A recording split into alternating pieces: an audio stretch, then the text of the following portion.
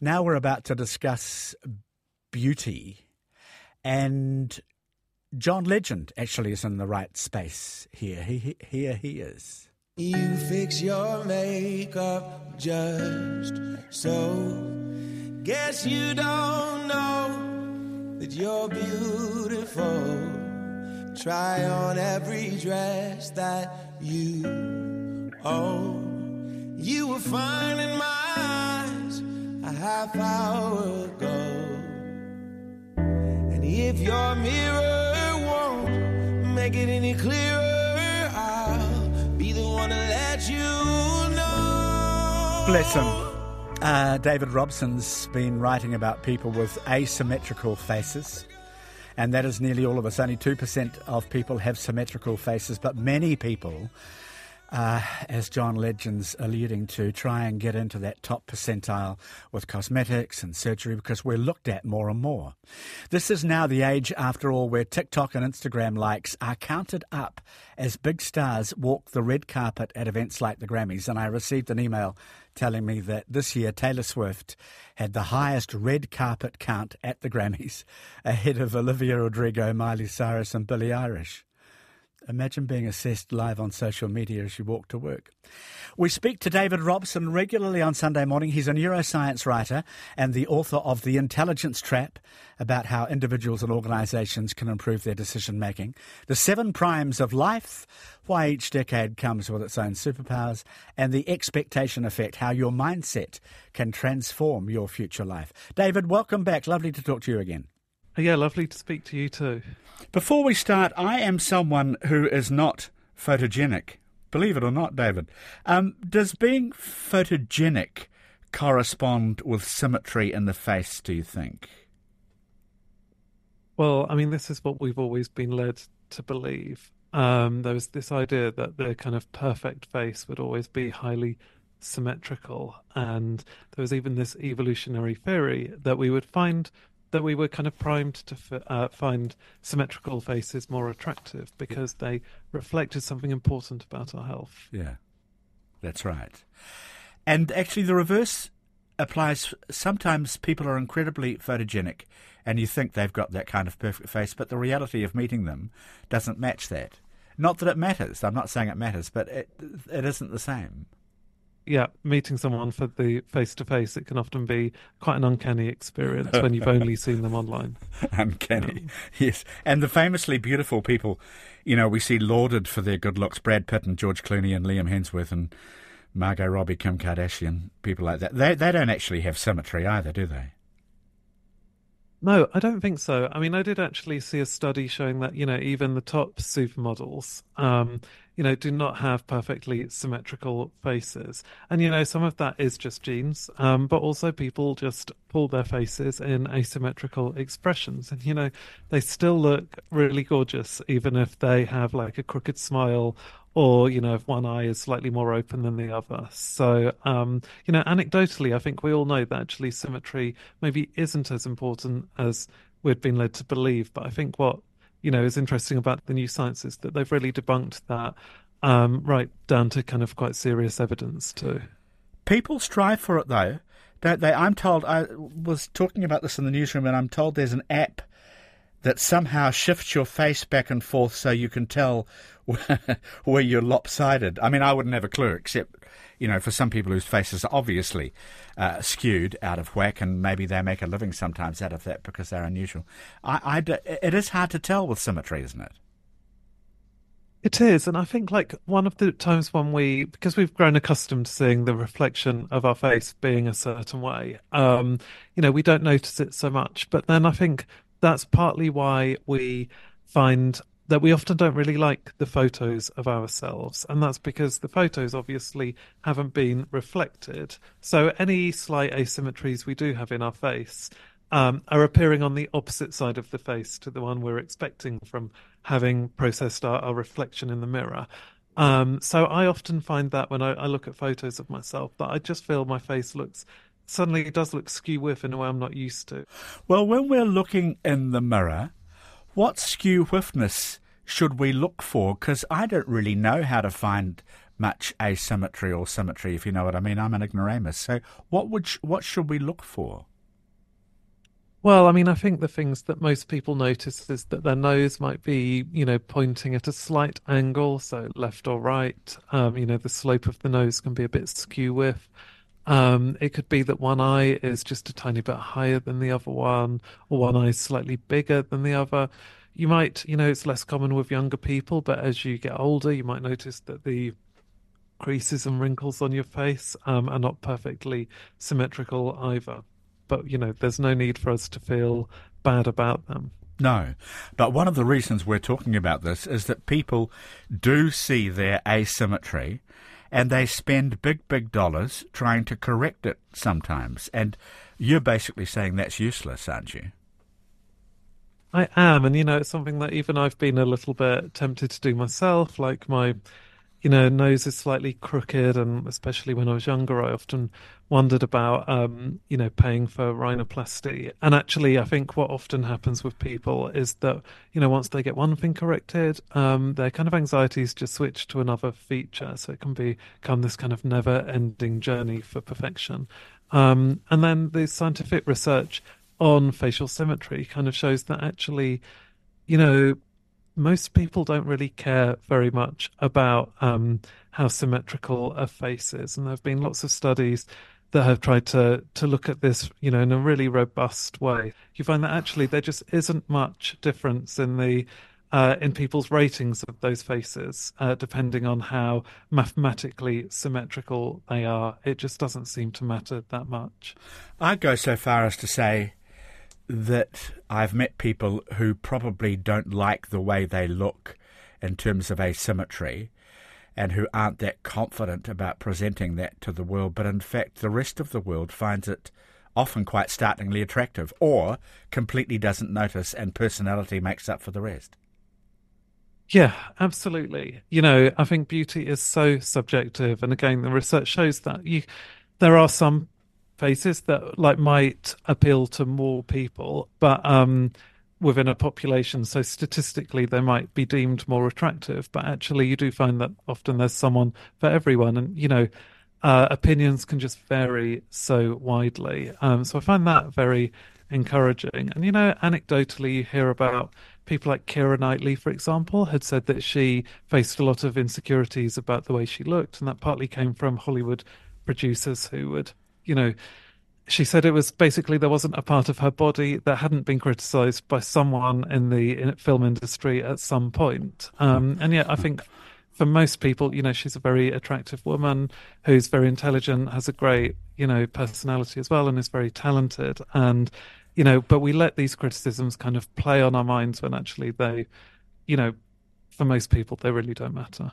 And then I think when we're talking about ourselves, and if we have very strong feelings of self-doubt or anxiety, I really think that the mind can kind of exaggerate these small imperfections as we see them into something that's far more important than it really is. The truth is other people will see you very differently from the way you see yourself. Yeah, which is a core truth. Yeah, I'm glad you said that. And our brains are asymmetrical too.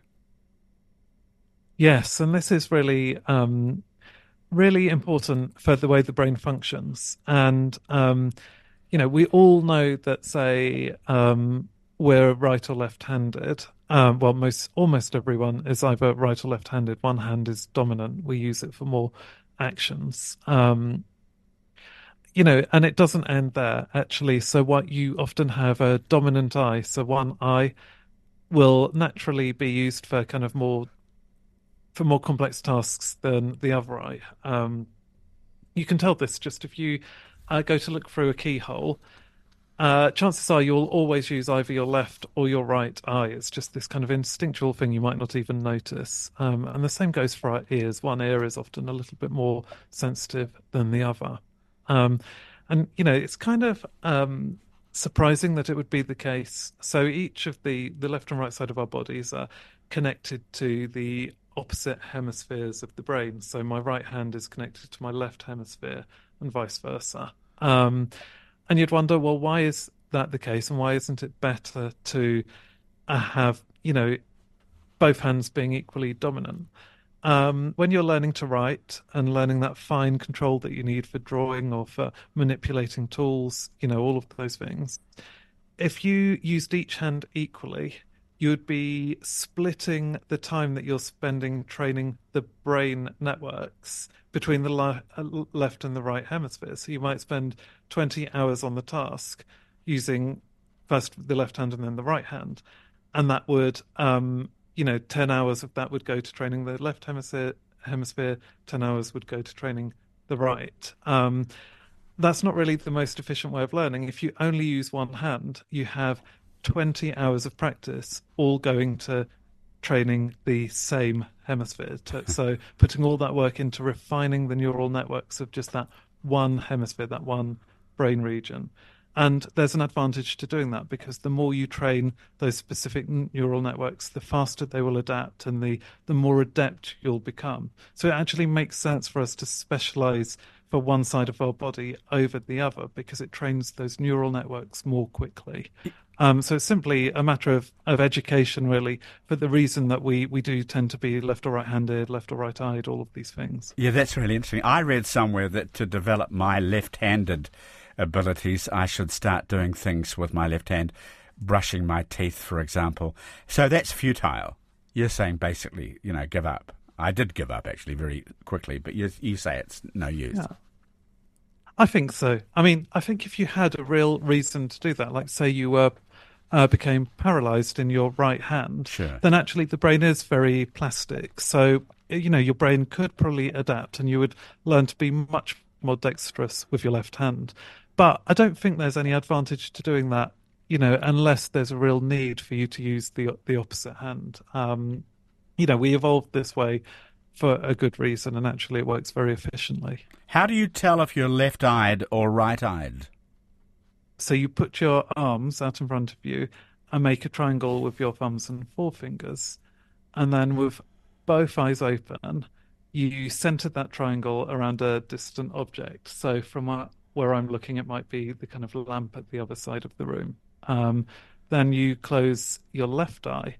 And if the object barely moves, that means that your right eye is dominant. But if the object is no longer framed, so it seems to have moved a lot, then the left eye is the dominant eye. And it's quite fun to do. Thank you. Exactly. The good genes hypothesis. You touched on this at the start. It's interesting because in Wikipedia, research indicates facial symmetry is correlated with openness to experience, conscientiousness, extroversion, agreeableness, a lack of neuroticism. Right. So you wouldn't agree with all that. That's the old research, I'm assuming. But Adler did say, was it Adler? He did say anatomy is destiny, and I think that's right. It's nothing to do with symmetry or asymmetry, really, but I think it's right, don't you? Well, I think sometimes there might be reverse causality here.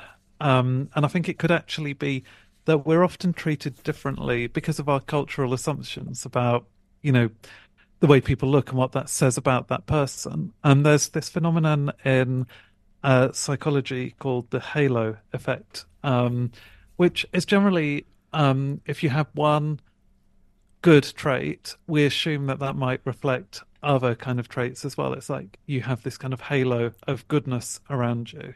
And when it comes to kind of what people find attractive, if someone's beautiful, we assume that they are morally pure, conscientious, and more intelligent. People who are kind of on average considered to be better looking sometimes do earn more money just because they've kind of ridden through life with this kind of privilege. Yes, and we've all met them. So, right, exactly. I think there's this character in this sitcom, the American sitcom 30 Rock, played by John Hamm, who is absolutely hopeless at everything he does. Like, he's trained as a doctor, but doesn't know the Heimlich maneuver.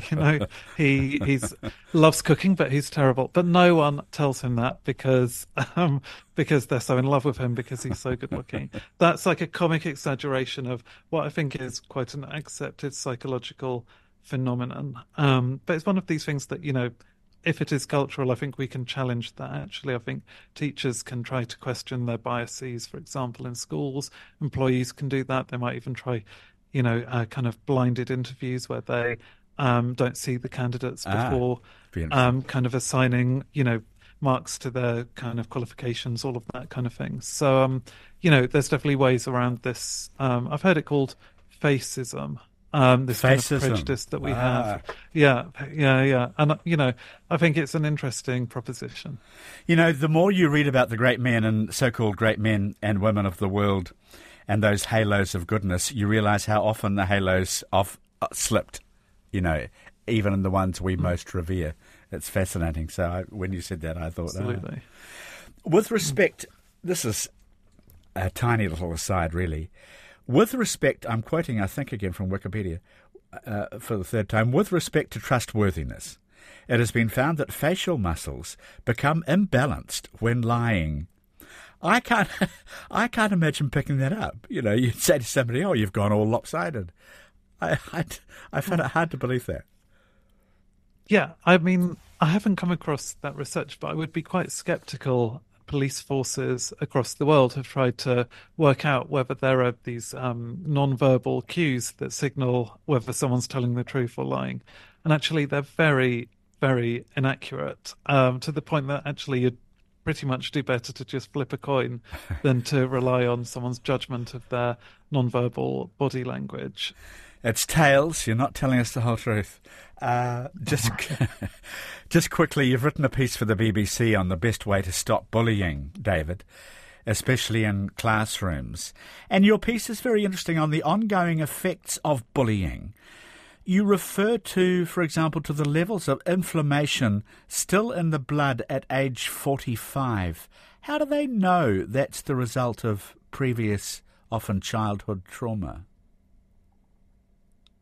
Yes, so I think, it's always a little tricky to kind of work out causality in these correlational studies. I mean, so the studies are conducted, they're longitudinal studies. They'll have tracked these people for years and then decades. So they will have records of, who suffered from some kind of trauma as a child, who was bullied more.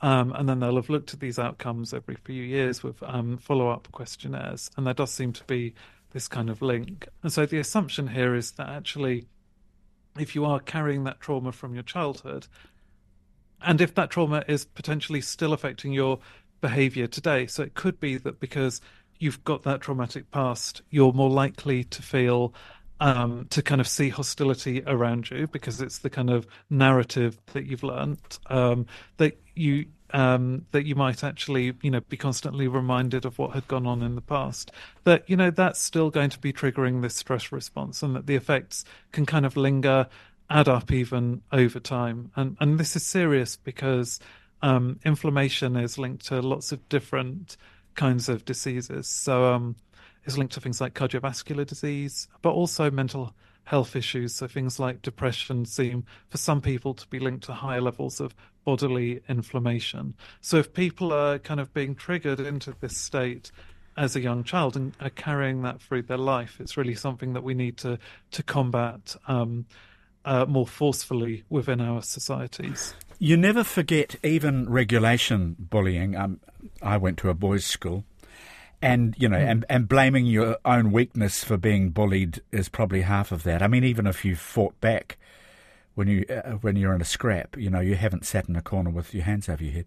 I've seen bullied boys and girls from primary school, actually, and I still remember their names, not many of them, but I wonder how their lives turned out. But obviously it made a big impression on me just looking at them. Yeah, that's it. I mean, I think small children still can have quite a lot of empathy for the people around them. And, I think there is this kind of collateral damage of bullying that even if you're not the direct victim, you can, even as a bystander, that it's not a kind of safe environment. You're being encouraged to kind of hide bits of your personality or to go along with games that you didn't want to do. You're feeling coerced, So it's, I'm not surprised that it does kind of affect you in those ways. And I think it is a common experience for lots of people that a hostile environment can be toxic, even if you're not the direct recipient of that bullying. Yeah, that's interesting. Anyway, the initiative that you mention on the BBC site, the initiative tried in the US, seemed effective. What was it? Yeah, so I mean, this, I think, like, it's what all schools should be doing, really. So the idea of this initiative, which has been tested in, quite a few different school districts, is to make sure that everyone within the institution is on board. So all the teachers have a responsibility to be aware of bullying, to be on the lookout for instances, and to dish out punishments when it's necessary, and to provide support to the victims when they need it. Also, not just teachers, but caretakers, people in the canteen, the whole kind of school community. And then you also have regular lessons within, the school week, where children are encouraged to talk about bullying, about the effects it might have on them, about instances where they might have observed bullying in the past, about how they can help the victims more. And it seems very effective. Yeah, well, that seems like something you proclaim, in a school, for example, and don't actually carry out, if you know what I mean. So obviously, assiduously, they do carry it out. That's the trick. Yeah, that's exactly it. I'm sure my school, if you would have spoken to the headmaster, would have said, I'm sure he would have said, we take bullying very seriously. But I knew from my experience as a pupil that they didn't really. You might have one assembly once a year, once every 2 years, that kind of attempts to tackle the problem, but that's not enough. It really has to be continued attention. And people who want to know the details of that can read it on the BBC website. But I thought it was worth mentioning while we talked about asymmetry as well. David Robson has been with us. David, it's always a pleasure to talk to you, and I'm always grateful for you giving us your time. You too. Yeah, it's always a pleasure. Thank you so much.